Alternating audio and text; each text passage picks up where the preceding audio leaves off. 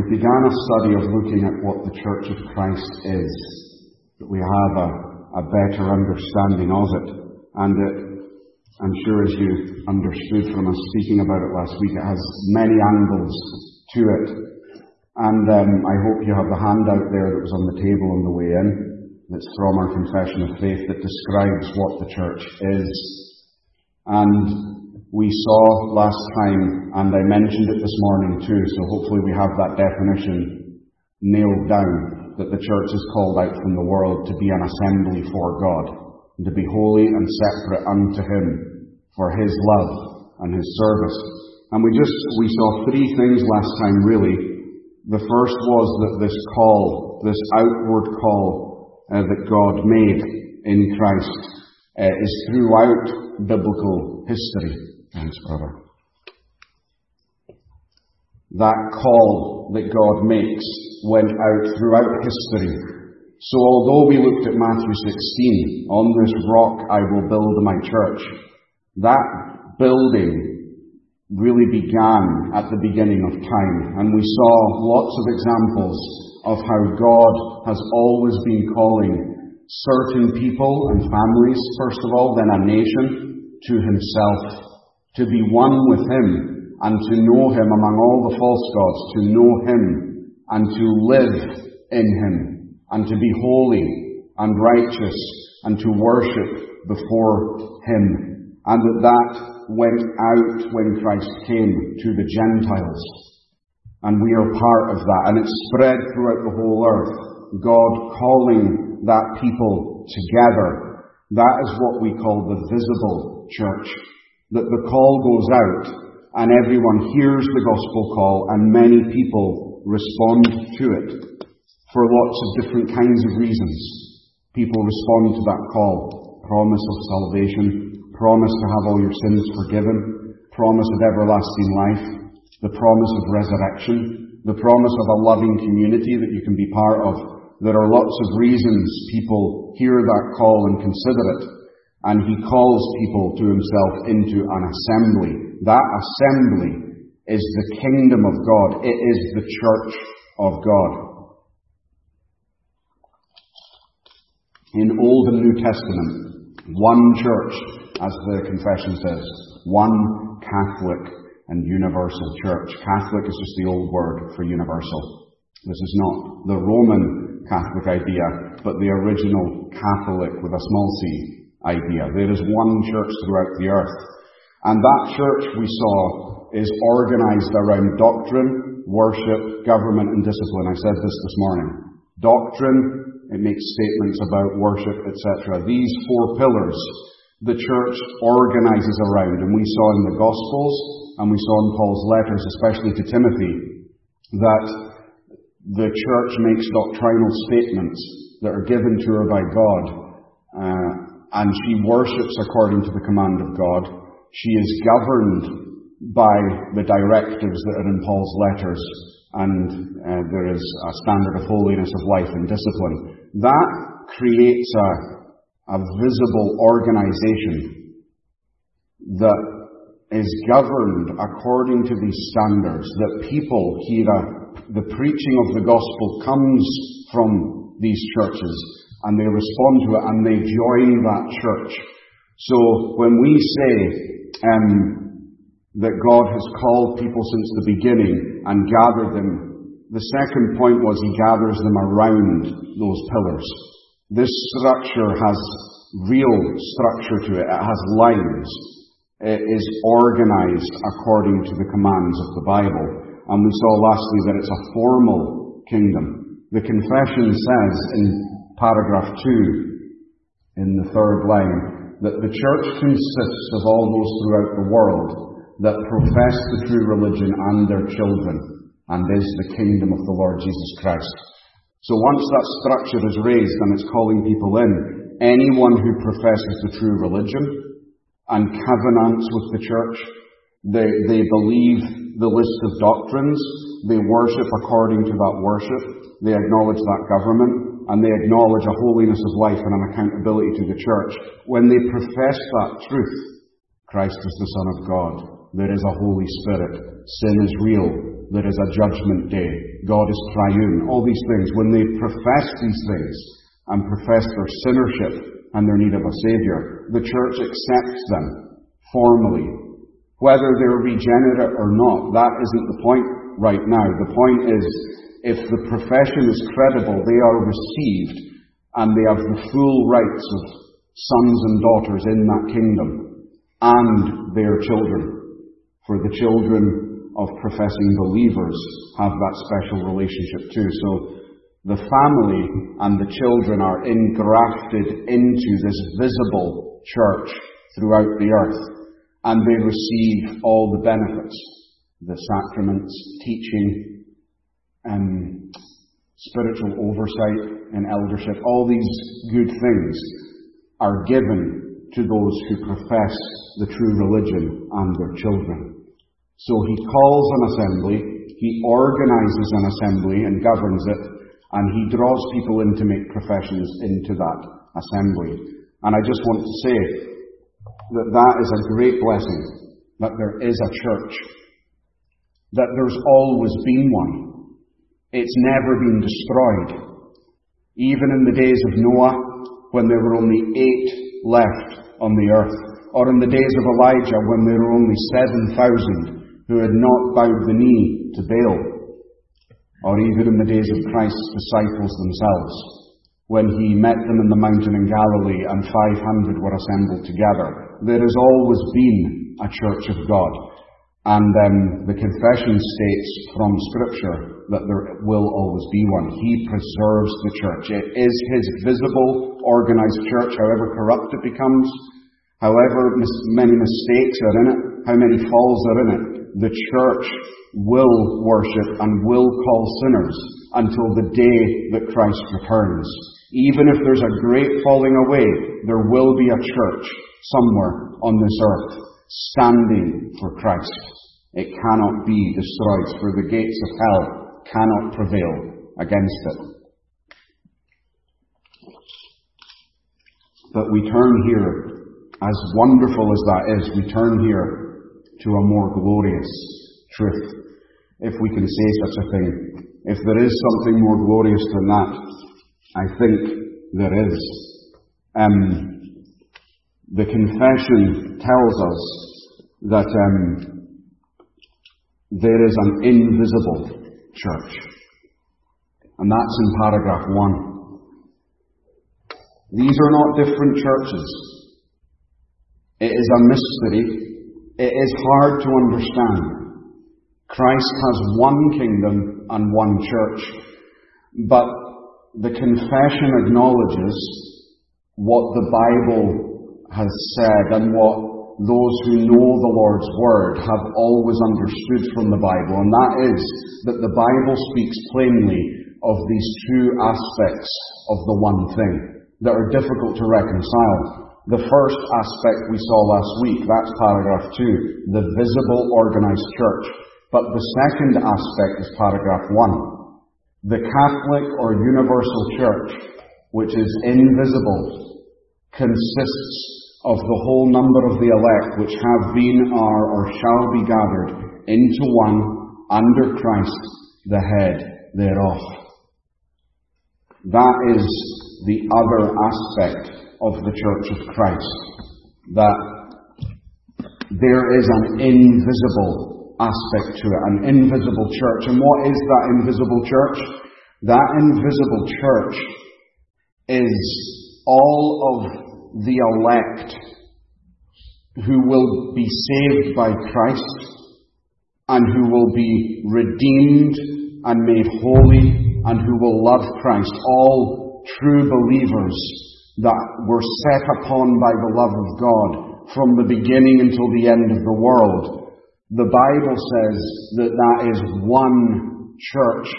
It's called invisible simply because we can't discern it. It doesn't mean it's always invisible. I mean, true believers are not invisible. True worship is not invisible. We are here in a tangible, visible church, in a visible denomination, but the invisible church penetrates that denomination. There may be aspects of our denomination that are only the visible church, But within the visible church, the invisible church is there alive and active. But it's not only here on the earth, it's all the elect since the beginning of time, till now, until the end, and it is the invisible church as the elect on earth right now, and the ones who are glorified in heaven. So God sees them all as one. That is a clear biblical teaching that when God looks at His people, He says, I shall be their God, and they shall be my people. He doesn't divide them up. They are one. Israel was one nation. It had different tribes, different gifts, different talents, but one nation. And we are part of the invisible church which transcends the nation of Israel. That one people, that one group who are the children of God and who are loved by God, they are one and God sees them as one. That is the invisible church. Let's hear a couple of things about this invisible church. We see, one, the eternal history of that church. And we're going into glorious things here. But the eternal history of that church, that God viewed it beforehand in eternity and knew that church even before He created the cosmos, and before He made Adam and Eve, and before He spanned the dial and got human history going, when there was only God in His eternity, in His infinity, and in His glorious Father, Son, and Spirit, in an eternal, joyous, holy fellowship. God, especially viewed in God the Father, viewed this church and knew them all individually and loved them fully and comprehensively as His people. Paul tells us that in Ephesians 1, and we read that. Ephesians 1 verse 4. He chose us in Christ before the foundation of the world, that we should be holy and without blame before Him in love, and He predestined us to adoption as sons. In God's view, in God's line of sight, even before there was a universe, before He made all the stars and the moons and the galaxies, and everything that exists, before He created heaven, before He created angels, when there was only God, eternal, in the mind of God, there was a church, and He chose us before the foundation of the world, and He elected this invisible church in love. Now, that's what we have to say about God. God doesn't experience things like we do. We are born, we learn things, we begin to love someone, we meet them, or a child is born, or friendships are formed, and you can point to the day that that began. God does not experience that. God doesn't go from one experience to another. He's not a creature. We're in time, He's not. He exists with full knowledge, full wisdom, and full glory. So everything that will ever happen is already ever present in His experience and in His mind from all eternity. It doesn't begin and move forward.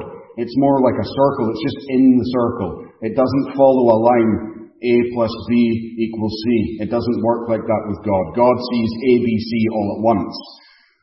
The fact that there is an invisible church and there is an elect, that means that God's love for you has never begun and it's never grown. It's never increased or decreased. It is just in Him.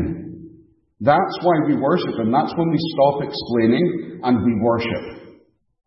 That He never began to love you. That is just the truth of Scripture. You were elect eternally. You've always been elect if you're in the invisible church. You have always been elect. Paul deals with these things in Romans 8, that famous chapter. Romans 8:29. To those who are the called according to his purpose. Romans 8:29. For whom he foreknew, he also predestined to be conformed to the image of his Son, that he might be the firstborn among many brethren. Moreover, whom he predestined, these he called, and those he called he justified, and those he justified he glorified. But you know those words. Those whom he foreknew, those whom he predestined. But it's that word foreknew. God the Father knew you. If you know and love him, if you're in Christ, God the Father foreknew you then. Now, to foreknow doesn't mean he just had some cold knowledge of you. In the Bible, to know someone, the Lord knows those whom are his. Or when it says Adam knew his wife Eve. Or when John says, by this we know that we know him. We don't just know about him. Adam didn't just know about Eve. And the Lord doesn't just know about those who are his. He knows them. If I say, I know this person. If you ask me about a person, what is this person like? Do you trust this person? And I say, look, I know this person. I'm not saying I know a few things about them. I'm saying I know them. Those whom he foreknew, he predestined to adoption. The Lord God saw you and loved you in election from all eternity, and he knew you. He said that to Jeremiah.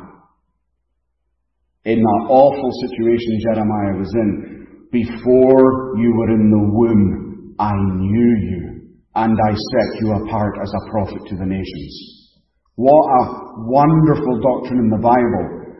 God is not a cold, creating, blind watchmaker. God is not a scientist. God is not some great force or power who creates. God is personal. And if you can conceive of it tonight, the fact that in Christ, he knew you. He knew all the days of your life. He knew every single atom in your body. He knew every thought you would ever have, every pain you would ever experience, and every word you would speak. He knows you like I can't know you. And he knew that before the world was. How liberating and comforting that thought is in a lonely world of misunderstanding and falling out and degradation in society, when families are torn apart and there is conflict in churches and these things. How comforting in a world of evil, when the devil is attacking you, to be able to stand on that firm ground and say, the Lord, though everyone else forsake me, the Lord knew me. And he didn't get to know me by accident. He didn't come across me. And he didn't then judge me and say, I like you, I want to get to know you. He loved you first. Even when he saw all your sin, he loved you perfectly, more than you could ever love your own child. That's how old this church is. It goes as far back into the eternity of God itself. He loves by electing and by knowing you. This leads us into the truth of the fact that his people to him are a bride. That's what the invisible church is, the bride of Christ. He doesn't know you as a president. He doesn't know you as an employer. He doesn't just know about you. He knows you, the Bible says, as a husband loves his wife. Israel was God's bride, but she was nothing compared to the church.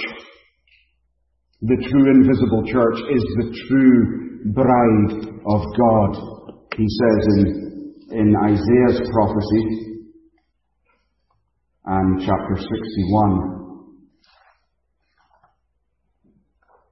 chapter 62,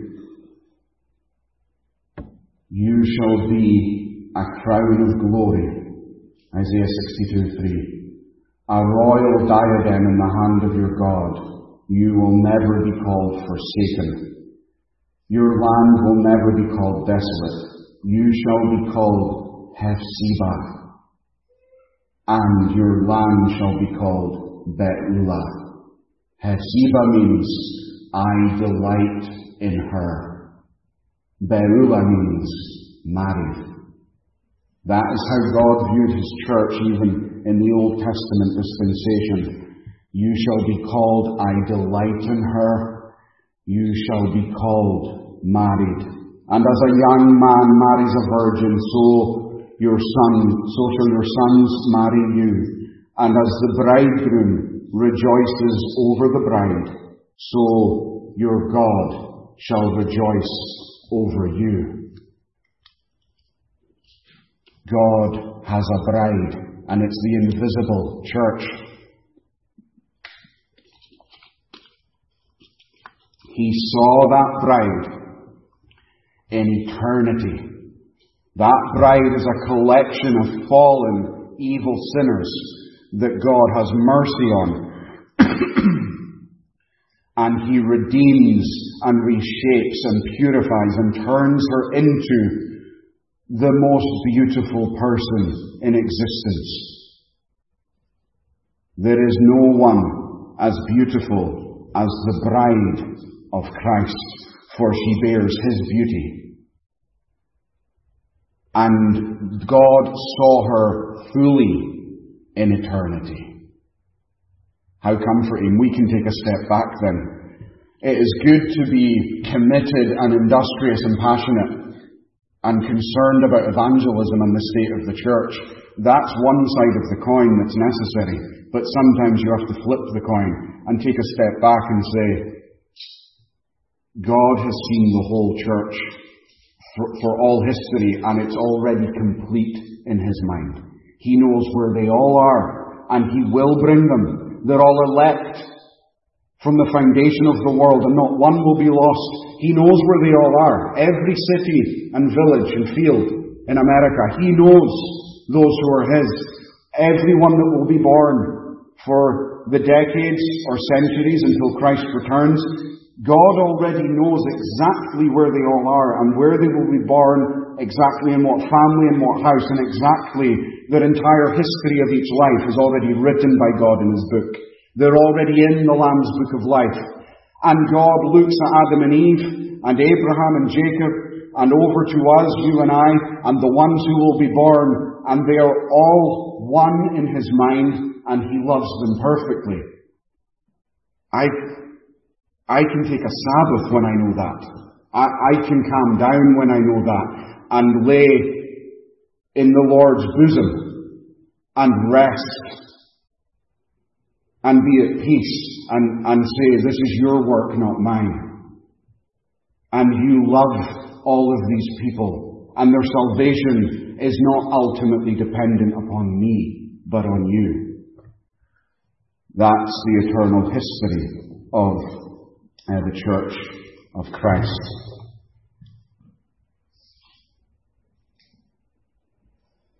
The whole number of the elect, the confession says, that have been, are, or shall be gathered into one. There you have the bride, the elect, the body of believers, the group of people that God looks at and says, my people. What happens then? We see secondly that they're given to the Son. They're given to the Son. In Ephesians 1, and we're really kind of hovering around that passage, you'll see how they're all connected to Christ, all of these statements. Blessed be the Father of our Lord Jesus Christ, who blessed us with every spiritual blessing in the heavenly places in Christ, just as He chose us in Him before the foundation of the world, having predestined us to adoptions as sons by Jesus Christ. And at the end of verse 6, He made us accepted in the Beloved. God the Father is an electing person. He is a fatherly person, a loving person. And this bride, although the Old Testament says, I marry them, really, they're going to be married to His Son. That's really what the situation is. For as this paragraph tells us, this church is the spouse, the body, and the fullness of Him who fills all in all. They are the spouse of Christ and the bride of Christ. And the Father has them in love, but He gives them to the Son. Now that's a biblical doctrine. That isn't me kind of winging it. It's in the Bible. We read in John 17, Father, I want them. Father, bring them where I am. They were yours, and you gave them to me. Christ says in John 17, they were yours, and you gave them to me, that I would be in them, and they in me. Paul says in Ephesians 5, he leaves us in no doubt. Just as the husband is head over the wife, so Christ is the head of His church. And the husband loves the wife as Christ loved the church, and He gave Himself for her. She is given to His Son. And can I mention too, I have to preach the Bible to you and give you the glorious truths that God wants us to have. Even that was done before the foundation of the world. We were given to the Son before the world was made. We weren't just elect by the Father, but when the Father, Son, and Spirit entered into covenant, the covenant of grace to save, the Father said, I will elect them, and we must get these people back. Will you die for them and deal with their sin? And Christ agreed to that covenant. God and His Son are in covenant. And Christ's part of that covenant that He has to fulfill is to be incarnate and to contract Himself to the size of a human soul and to live in fallenness and in an evil world, in weakness in Himself, and to rely solely upon His Father to live righteously and then to place Himself on the altar and receive the eternal penalty for sin for that bride. And the Father and Son and Spirit knew that, and it's presented in covenant, and Christ agrees to it. He says, I will go. So even as the Father has called me, I will go. And whatever works the Father has given me to do, I do them. For the Father loves me, for I always do the things that please Him. And He prayed to His Father on the night in which He was betrayed, and He said, they were yours, now give them to me. You gave them to me, So we know that in God, even before He created the world, that covenant already existed. It was their purpose to show mercy to sinners. And this people is almost like a wedding gift. It's an espousal gift that the Father gives to His Son. Do this and you will receive this. Christ does it for these jewels who are elect in the Father, but are given to Him because He loves them. So we have seen the eternal history of this bride, this church of Christ, His mystical body, and we've seen that they're given to the Son, and that is sure. He chose us in Christ before the foundation of the world. We were given and it's done. We can't be taken out of that. The devil cannot pull you or I out of real salvation at all. It cannot be done. The devil is a creature. He cannot uproot that eternal purpose that the Creator has. God is untouchable, and the devil cannot sever me from my beloved, my husband, and he cannot sever you. For what shall separate us from the love of Christ? Shall tribulation, famine, nakedness, peril, or sword? Nor height, nor depth, nor any created thing, or principality or power, can anything change this action that God took in giving us to His Son? No. It cannot be undone. We were given in His purpose, and then in our lives, thirdly, we're given actually now, in our actual lives, there's a point at which that actually takes place. The second point I made there about being given to the Son, that's almost like a business contract. That's a schematic. That's like an architect who comes to show you the house you're going to build, and it's all there in the plan. And it's exact, and it will be done. But the house actually has to be built at some point. And the house will look exactly like the plan, but it has to be built. We were given to the Son by the Father, but in our lives, God came for us, and He gave us to Christ. He put us into a union with Christ. That's the call. You who were dead in your trespasses and sins, He made alive together with Christ, and made us sit together in the heavenly places. He made us alive with Christ. That's the difference between the visible and the invisible church. Yes, we thank God, what we saw last week, that call that goes out all of the time from the church, that's preached to every man and woman. Come and be called in. This call I'm speaking about here, that God has given you to Christ, and He will come in your life and take you, that is not the same call. This is the effectual call. This is the gracious call. This is not a call that we think about and say yes or no to. This is a call that comes in sovereignly and makes your soul live. And do you remember when that happened? Maybe not the exact moment, but there was a time that was not going on. And you maybe knew many things, even about God or religion, but there was a time when it changed from knowing these things to knowing Him, and He called you. That giving in eternity that God secured for you, that certificate, that marriage certificate, it happened in your life.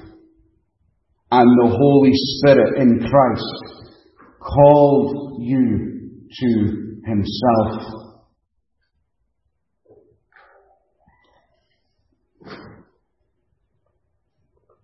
And at that point, when that gracious call comes and transforms and regenerates a fallen dark soul, there is a love and a life born in your soul that comes from Christ Himself. You have the life of God in you. And what happens is, you are engrafted into Christ. Like a branch is to a tree. You are really, actually, tangibly engrafted into Christ. It's not an idea in a book. It's not something just to know in the mind. When you're born again, the Holy Spirit locates Himself in you. He's in eternity and He touches you there. He comes in and He makes contact with you, and He never leaves, and you are joined there, and lo and behold, you find that through that channel you are joined and engrafted to Christ Himself, and I can't emphasize that enough. Any truly born again person is actually united to Christ.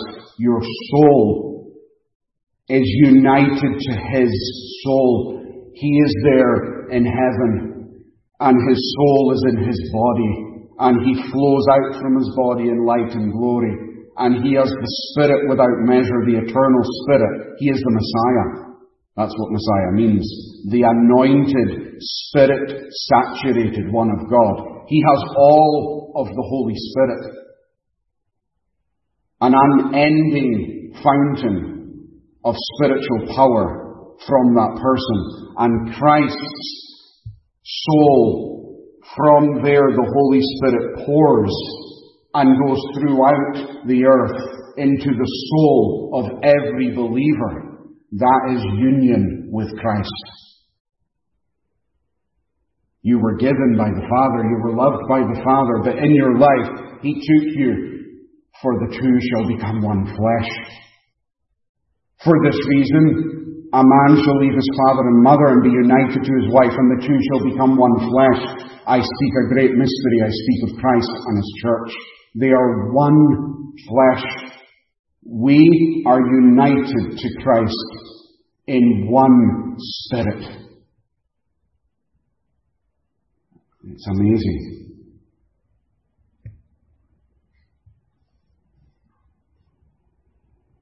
You maybe feel far from Christ, or if you live in the same day that I live in, there isn't a tangible, conscious nearness of Christ that most people have. He's an idea. He's in a confession. He's in a sermon. But He's not properly detected in all of our lives. We live in a dull day, in a spiritually dull day, and it's hard to see these things. But that's why we bring them up like I am tonight. That's the truth. We need to take that truth and rejoice in it tonight. Why should I ever feel alone for wherever I am? When the devil tells me you're nothing. When the devil tells me you can't do anything. When the devil tells me all you will do is fail. When the devil tells me this is an evil world, a very dissatisfying world, a very frustrating world. When the devil tells me that, I should be able to say biblically, but my soul is united to Christ, who is on the throne of all things. Not just united to Christ, but to each other. By the way, that's in the confession there. Under Christ, the head thereof.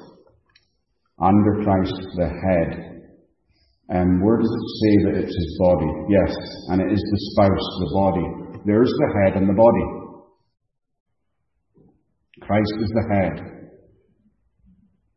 The elect are the body. What kind of body in which the head and the rest of the body aren't attached? The idea is ludicrous. We are not just united to Christ, but we are united to one another.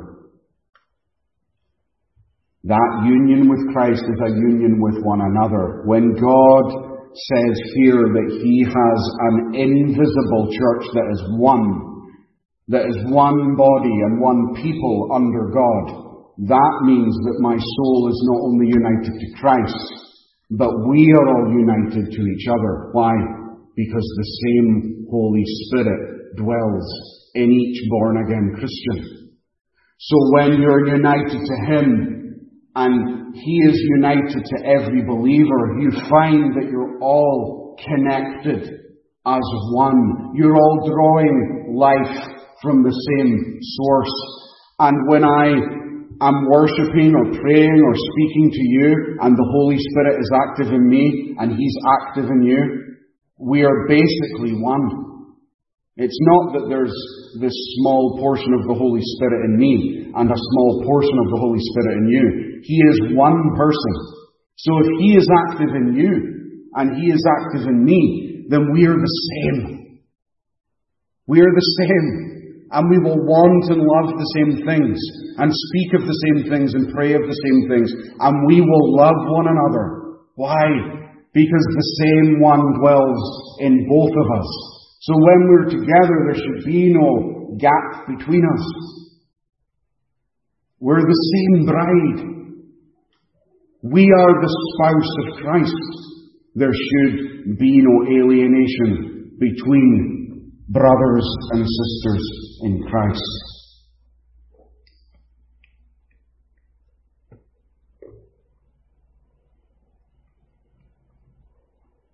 Paul says this is his body, the fullness of him who fills all in all.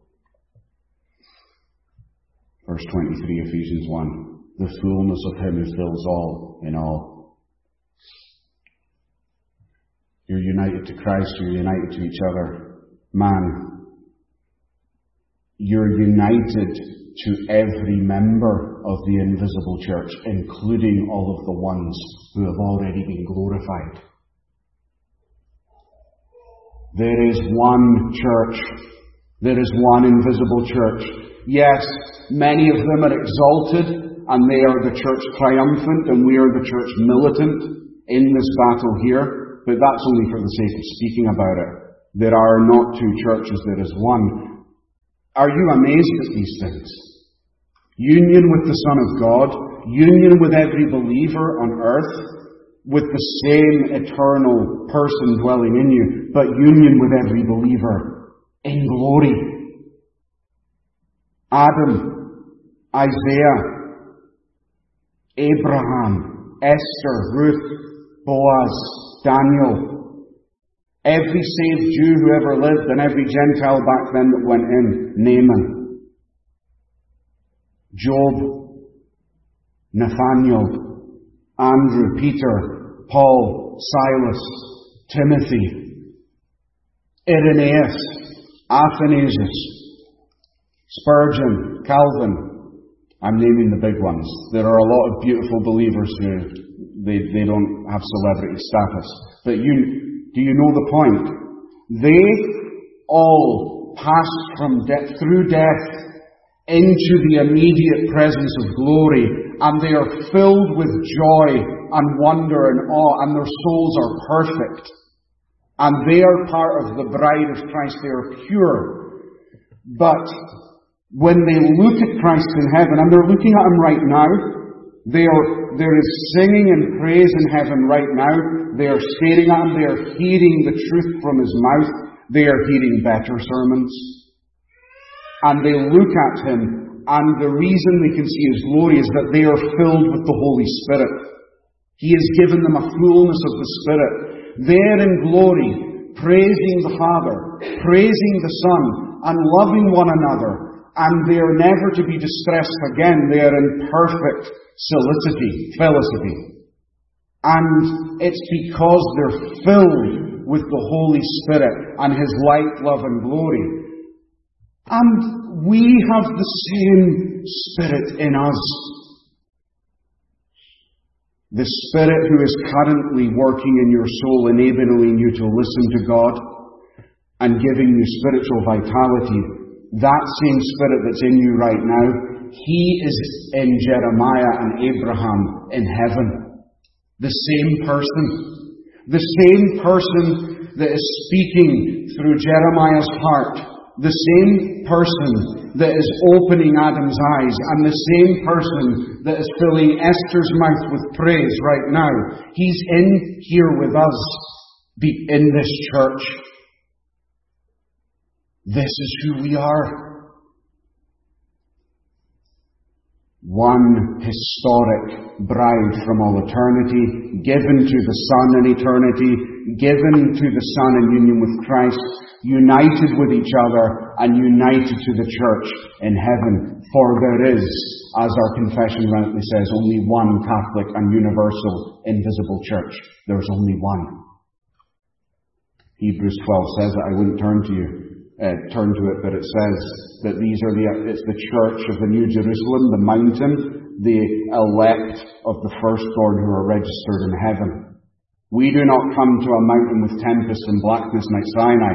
We come to the New Jerusalem, the mountain of the Lord, to an innumerable company of angels, to the spirits of just men made perfect, and to Jesus, the mediator of the new covenant. We are one church, and every time we worship, we are worshipping with that exalted, triumphant church. And the angels are present and worshipping their Creator with us. There is what you are united to Christ, united to each other, and united to them. Let me close with this. This bride is to be pure. I will make you beautiful. You shall be a crown in the hand of your God. We read that Paul said in Ephesians 5 that he loved her and he gave himself for her, that he might sanctify and cleanse her with the washing of water by the word, that he might present her to himself a glorious church with no spot or wrinkle or any such thing, that she should be holy before him. He has loved her from all eternity. He unites her and calls her in his Son, and she is united to her husband, and she is one bride, and she is to be pure, that he might sanctify her. Remember, we said that the church is called apart from the world. Well, we are to be holy. We are to have no spot or wrinkle or blemish or stain in our souls and minds, and how different the reality is. Sin prevails against us, and often God says to us as his bride, your faithfulness is like the morning cloud. It appears for a moment and it vanishes away. How weak our faithfulness to this husband is, partly because we don't know these things with reality anymore. We live in a day of small things, a day that lacks power. The 20th century was the only century that did not have a widespread universal Christian revival, and we desperately need one, for everything has grown dim. The people who founded our denominations, the original Reformed Presbyterians who were at Westminster and wrote this confession, they had a vision of the church as this bride, and they covenanted to purify all her doctrine, worship and government, that the church of the United Kingdom would be one and would be pure and would be the bride of Christ, undefiled in all of these ways. We need a vision like that, and to stop treating the church like she can have affairs, like she can go off with other lovers and give herself and her heart to other idols. No, we are to love Christ alone. And we need an outpouring of the Spirit that I have spoken about, for he is restraining himself. He is restraining his power. When he is poured out and he comes back, and the church as a bride cries out, like she did in the Song of Solomon, I sought my beloved in all the streets, and I found him not.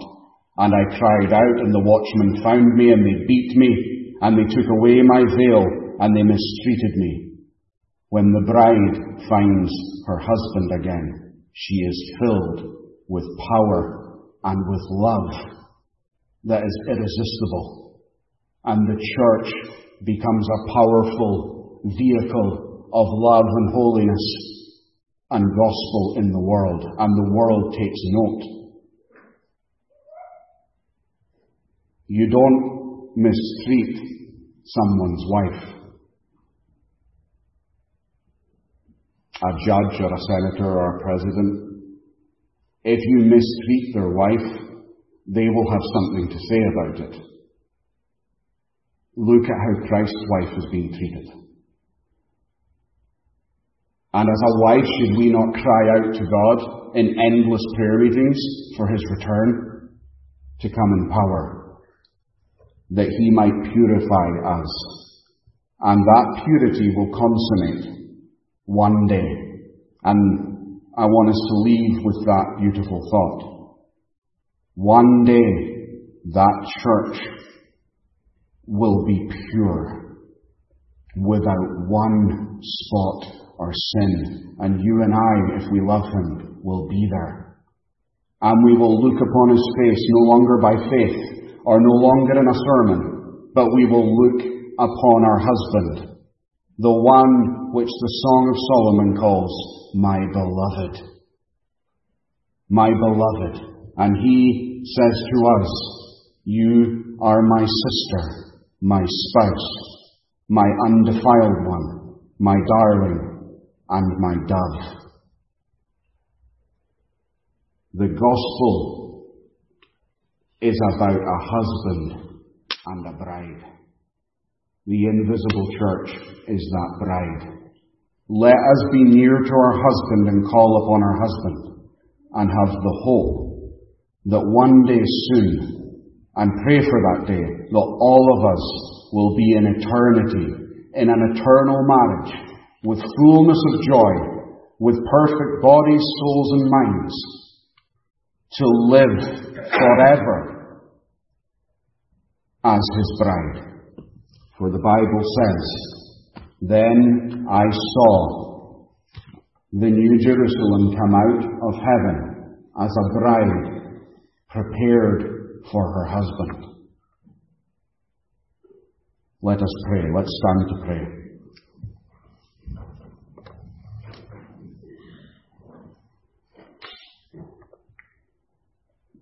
Everlasting God, we pray that you would fill our hearts with these things. We pray that in looking upon them it would stir us up to a love for Christ and a love for your people and your bride. Help us to protect your bride, and when we work and labour in the visible church, help us to remember the truth of the invisible church and the glorious things that Christ does for his people, and what the end will be, what the final state will be. O Lord, in light of the eternal kingdom that is coming, and the wonderful eternal closeness we will know of the Lord then, and the union we have with each other in that place, and in thinking upon that bride as she will finally appear, may we do all we can now to live to that calling and to bring it to pass now. Help us to live among one another in light of the great mercy and love that's been shown to us by him, and help us to love one another as we make our way towards that glorious wedding when we will be presented to our husband. O God, go with us now. Bless our needy souls and guard us from the evil one. In Christ's name we pray. Amen.